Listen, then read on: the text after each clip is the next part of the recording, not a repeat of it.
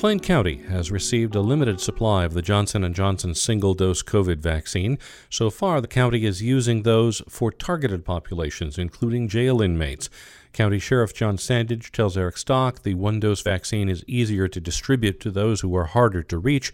Still, only about a quarter of inmates took the vaccine when they were offered it. When you have a population that is in and out and hard to track, the one shot definitely benefited us.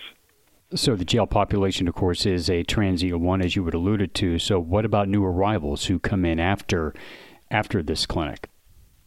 Yeah, our initial clinic, we had 64 inmates that chose to get the vaccine. We think there will possibly be more once they see that there was no side effects or mild side effects from the shot. And if that's the case, we will schedule another clinic. What kind of participation did you have then? 64 out of how many? Out of about 235 that day, so roughly 25% of the jail population. What do you make of that percentage? It's certainly lower than the general population. I checked around with other county jails within the state, and that's pretty much the going average, somewhere as high as 30-35%, but there's not a whole lot of interest statewide. Why do you think that is? I honestly don't know. Is there anything that is done in the way of education on the part of the sheriff's office or the county, since access to general information is a little bit harder, to educate them about the benefits of the vaccine? There was also an information sheet given as to that talked about the vaccine, the possible side effects, and things of that nature. So you believe that some of them will be inclined to come back a second time around after they see others not experience side effects? We're hoping so, yes. So what COVID restrictions or guidelines are still in place for inmates and visitors at this point? We're not on as much of a lockdown as we were previously. There's limited groups allowed out of their cells at a time. Face masks must be worn. We're constantly cleaning. All those steps have really helped us. So can you explain what you mean by a limited movement?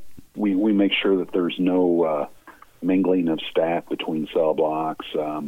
There's no more than 6 or 8 inmates out in the day room at a time, and they're social distanced. In a normal time, what would that look like? A lot of times in the pods throughout the day, they're all out. They can come and go from their cells they please into the day room. Is there any sort of expectation for when those will be lifted? Are you looking for guidance from the county or from the state or your own internal data on that?